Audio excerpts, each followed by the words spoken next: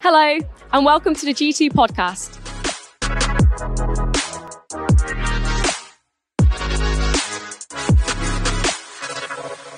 So, as you've heard, God chooses to partner with many people.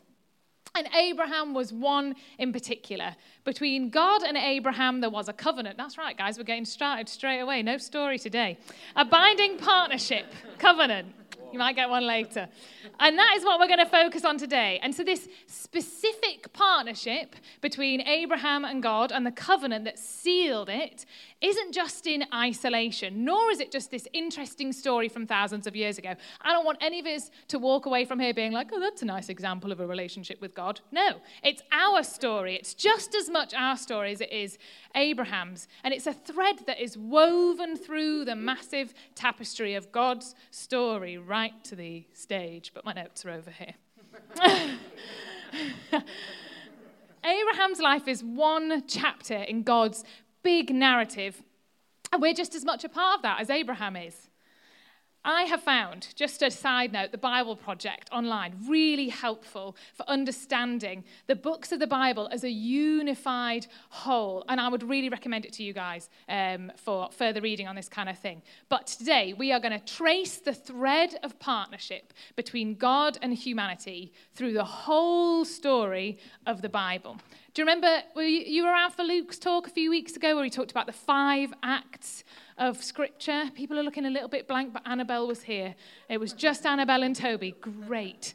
So essentially, Luke talked about how we can see the whole of the Bible as a story, as God's story in 5 acts. We have the first 4 acts in the Bible, and then we have the very beginning and the very end of Act 5. So the very beginning of Act 5 is the church, and then the very end is what we see in Revelation. He talked about how it's a little bit like a long-lost Shakespeare play with a bit missing. So you've got all the characters, all the context, all the story, and then we can see the very end of where it's going. So we know where the story is heading, where the play finishes, but actually there's this bit in the middle which isn't in the script, all the way back here. So there's this bit which is missing, and so what would we actually do with that play? How would we know how to fill in this bit? And what would happen is that you'd get all the best actors who knew Shakespeare inside out, and they would learn all of this stuff off by heart. They would commit all the characters and the context, and then they would improvise when it got to that missing part of the script to get them to that ending, wouldn't they? So let's have a little reminder. In the Bible, the first act is of creation. A good God creates a good world and humans who are his masterpiece. Act 2 is the fall, so humans rebel and turn away from God. Act 3 is Israel, where God chooses a specific family through Abraham, who we're going to talk about today, not to him. That would be sinister. We're going to talk about Abraham today. So God chooses this specific people, and they become the nation of Israel. Then you get into Act 4 with this cross, which is going to get tripped over probably. And that's when Jesus comes in, and that's God made man. Then you go into Act 5, which is this birth of the church, the start of the new creation, which is then fulfilled. Let's say it's up here in Revelation, the new creation fully coming, fully renewed, and the end of time. That's the vision that we see right at the end of the Bible. So that's your little reminder. Did anyone spot the thread of partnership throughout that? Is my talk done? No, I didn't think so. So let's start again. So God the Creator creates all of creation, and it's all good, and it's all full of potential. And he creates humans, us, these unique creatures, to partner with him in drawing out and building on all of that goodness and all of that potential. He wants us to be creative and bring justice and peace and mercy in all the amazing ways that God originally created us to be. But humans don't want to partner with God. They want to be God. That's the fall. So they break that partnership. And this is the way that the Bible understands and explains why we're in this world that's full of corruption and brokenness and death and injustice. So God chooses one family out of the many through Abraham, and he promises to bless that family, and through that family to bless all families. So he's choosing the few out of the many. Then comes Jesus, when God fully renews that partnership with all of the nations. And then we see that culminating in Act 5. But we're going to pause in Act 3. I would speak to you from that there, but it's a long way away, so we'll stay up here. There are 4 times in the Old Testament when we're told that God initiates a specific type of partnership with humanity, which is called a covenant. A covenant, that's what we're looking at today. And in a covenant, God makes promises and in exchange asks his partner to fulfill certain commitments. That's meant to be like a handshake. So what does he do? So God makes certain promises. Come on. So in a covenant, God makes certain and asks his partner in exchange to fulfill certain commitments. Jason. We're going to do it again because of Jason. I'm sorry. In a covenant, God makes certain, and in exchange asks his partner to fulfill certain. Yes. So a covenant is like a sealed partnership. And Abraham has a covenant with God. But there are 4 other times, and for all in the Old Testament, there are 4 times in the Old Testament where God initiates a covenant relationship with humanity. Does anyone know when those are? Go on, have a guess. Switch that off, Ellie. Keep it off. Did anyone read quickly? Yeah. Well done. So, end of that quiz. So first off, at the end of Act 2, you've got the covenant with Noah. That's the end of here. Then you've got going into Act 3, just at the beginning, you've got the covenant with Abraham. Then right in the middle of Act 3, you've got the covenant with Israel. And then you've got, at the end of Act 3, you've got the covenant with King David. Let's have a little look. Because in order to understand the covenant with Abraham, we need to understand covenants generally, right? So, first one is Noah. So in the story of Noah, it's in Genesis 8 and 9. We're kind of between Act 2 and 3, and humanity is fallen. Remember that, we're in that Act 2. And God has brought a flood to cleanse the world of all of humanity's corruption. And Noah and his family, through building and sailing in the ark, a giant boat, they're all saved and they're the only ones who are left. And so God makes a covenant with Noah. And he says, listen, I know that humans will continue to be evil. But I'm not going to destroy it like this again. Instead, I'm going to make the world this reliable place for us to work together, for us to be in partnership. So that's what God's promise is in this first covenant. It's to be faithful, even though he knows that humans won't be. The first covenant is sealed and represented by a rainbow. And God says, look at that rainbow in the sky and remember that partnership. So I really wanted something that you guys would be able to then go, oh yeah, how can I remember that covenant with Noah? Hang on a second. Hang on. Talk amongst yourselves, don't worry about it.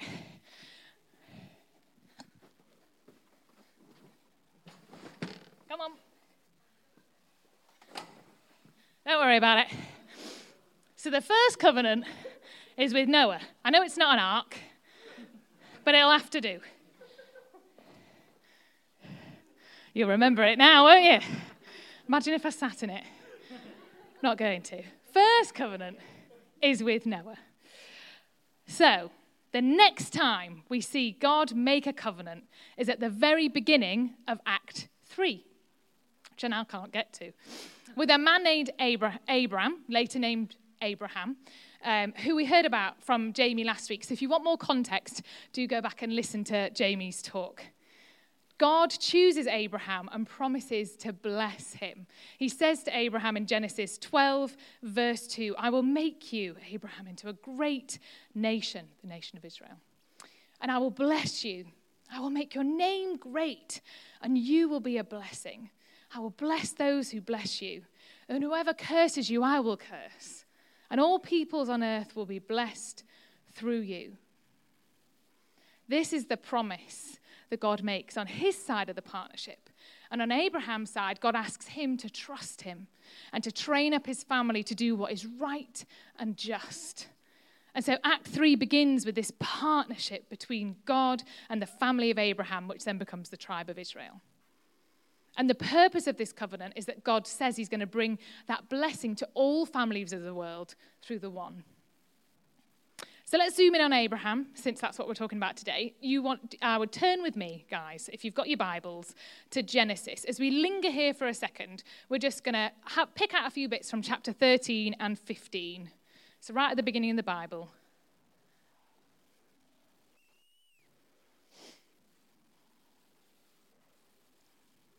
So chapter 13, verse 15.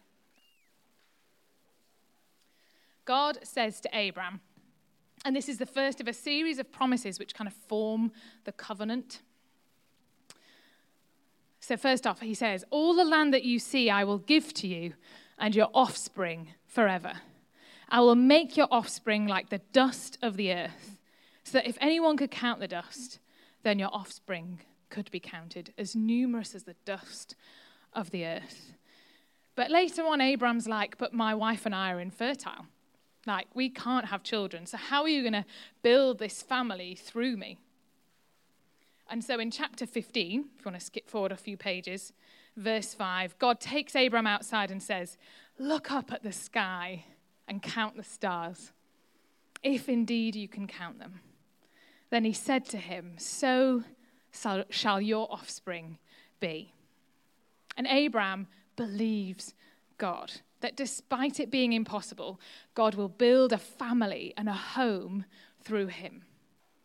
Now, this isn't just a promise, a bit like we were talking about promises over, earlier. It's like, see what I can do. God seals this as a covenant with Abraham. So to do so, God instructs Abraham, later on in chapter 15, to follow a covenant-making custom of the time. So verse 9, the Lord said to him, bring me a heifer, a goat, and a ram, each 3 years old, along with a dove and a young pigeon. Abram brought all these to him, cut them in two, and arranged the halves opposite each other. Now, back in the day, thousands of years ago, what would happen between two people making a covenant at the time, or like making a contract with each other, is that they would bring their most valuable possessions, which were often animals, and they would sacrifice them as like their stake in the contract, their buy-in into the covenant. And they would cut them in half, like Abraham does, and place both halves of the animal apart. Pretty gory. And they would walk between the pieces, and they would meet in the middle. And that was to signify that if I break my commitment, if I break this covenant with you, then I will be like these animals. I can be cut up. Because actually, this is an unbreakable commitment. So this is like not just like a casual promise, but this is like a real life or death decision. Let's see what happens next in verse 12. As the sun was setting, Abram fell into a deep sleep, and a thick and dreadful darkness came over him. And then the Lord speaks to him about the future of his family. There's this amazing moment where you get like a flash forward to see what happens to his family and to the nation of Israel. Skip to verse 17. When the sun had set and darkness had fallen, a smoking firepot with a blazing torch appeared and passed between the pieces. So that blazing torch, that fire, is the physical presence of God. It's what we call a theophany. And we see that in other times when God appears physically on earth in the Old Testament. So in Exodus, in the burning bush, if you remember that, or in the pillar of fire as well, often he appears in fire. So it's the physical presence of God passing between the pieces of the animals. But what, guys, is missing from this ancient covenant-making custom? Anyone know? Anyone spotted it? Spot what's missing. Go on, shout out. Someone say it. Well, yes. So Abraham doesn't walk between the pieces. It's just God. So God is the only one who moves between the pieces, but he sends Abraham into this deep sleep to stop him moving between the pieces, because God knows that Abraham cannot keep that side of the promise. He knows what humanity is like. But God wants that commitment from Abraham, but wants to take the consequences of making such a commitment on himself. So that's why Abraham falls asleep. So both partners are supposed to walk between them. And that is so like what we see in Act 4 in Jesus, isn't it? Is that he takes the consequences of that promise and that commitment. He takes the consequence of humanity breaking their side of the relationship. So that is covenant number 2 of 4 in the Old Testament, which is between God and Abraham. So we have the boat to symbolize, well, it's a canoe, to symbolize the covenant with Noah. What could we use as a symbol of the covenant with Abraham? Did think about bringing some animals, but I thought less so. The way that they seal a covenant with Abraham is through circumcision, and I haven't got anything to symbolize that. So you'll have to make do with something else. Let's have a look. Let's see what we've got in this cupboard. Oh, look. It's a bucket of sand to represent the dust of the earth, like the number of offspring that you couldn't count. It is actually sand, and I put way too much in it, actually. There you go, Toby. Here's some real-life sand for you. There you go. Thanks very much. So that's covenant number 2. Covenant number 3 is with Israel. So they are the descendants of Abraham who become an entire people. And this covenant is with the whole tribe, so it's got a bit bigger now. And God asks them to obey a set of laws, which include the 10 Commandments. Kat, do you happen to have a representation of the 10 Commandments for me? Oh, that's amazing. Oh, Kat Bevington always prepared, everyone. Look at that. So God asks them, they wrote on tablets of stone, not on chopping boards, I'm sorry. But do you know what? It'll do, won't it? So the 10 Commandments, and he asks them to obey those laws. And in return, he says that you will be my representatives to the whole world, that you will be like the priesthood to all of the nations. Next covenant, number 4, right at the end of Act number 3, is with King David. The tribe of Israel has become a nation now. And God asks David and his descendants to partner with him by leading Israel and obeying his laws and doing what is just and right. And God promises that one day, on the other side, that one of David's sons will come and rule and extend God's kingdom of peace and blessing over all the nations. Does anyone have a crown that could represent King David? Oh my days, look at that. It's rather large. There you go. In the line of David. There you go. There you go, there's all the covenants. So they are the 4 covenants of the Old Testament where God makes that stamped and sealed partnership with humanity. Now, here's what happens at the end of all these covenants, is that Israel breaks the covenants. They worship other gods. They allow horrible injustice. And so they lose their land and are forced off into exile. And it all seems hopeless at that point at the end of Act 3. But at this time, Israel's prophets, who are like messengers from God, talked about a day when God would restore these covenants in spite of Israel's failure. And this was called the New Covenant. And that's when we step into Act 4, the New Testament, when Jesus arrives. And he is talked about as the one who fulfills all of these covenant relationships. So he's talked about as the savior and the sustainer of all life. Oh, my life. He is talked about as in the line and the family of Abraham and being a true Israelite. He's talked about as being faithful and fulfilling the law. He is talked about as being the son of David and in the line of David, and as the ruler who will bring peace and justice to all nations. Jesus fulfills all of that. How does he do that? It's because he's both fully human and fully God.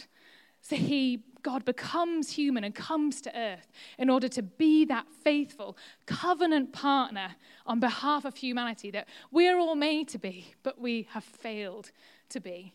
And so through Jesus, God has opened up a way for anyone to be in a renewed partnership with him. He fulfills the commitments and he delivers on the promises. He does both sides of the deal. The covenants are fulfilled in Act 4. His promises are yes and amen. And this is our story right over there in Act 5. Jesus calls us to follow him and to become part of his new covenant family. And our failures don't break off that partnership. Despite our failures, Jesus is committed to making us into partners who are becoming more and more faithful. And the Bible ends with this vision of a fully renewed creation and a fully renewed humanity who are in partnership with God, bringing about his goodness to all things, building upon his goodness, just like he intended at the very start. So what's the point of us learning about covenant? I have the immense privilege of being married, and even more so of being married to Ben. And when we first started considering whether we should get married and whether that was our future, I remember reading the marriage vows and thinking, whoa, I actually have to lay my life down for this guy. And there are actual mushrooms growing in the walls of his student house bathroom.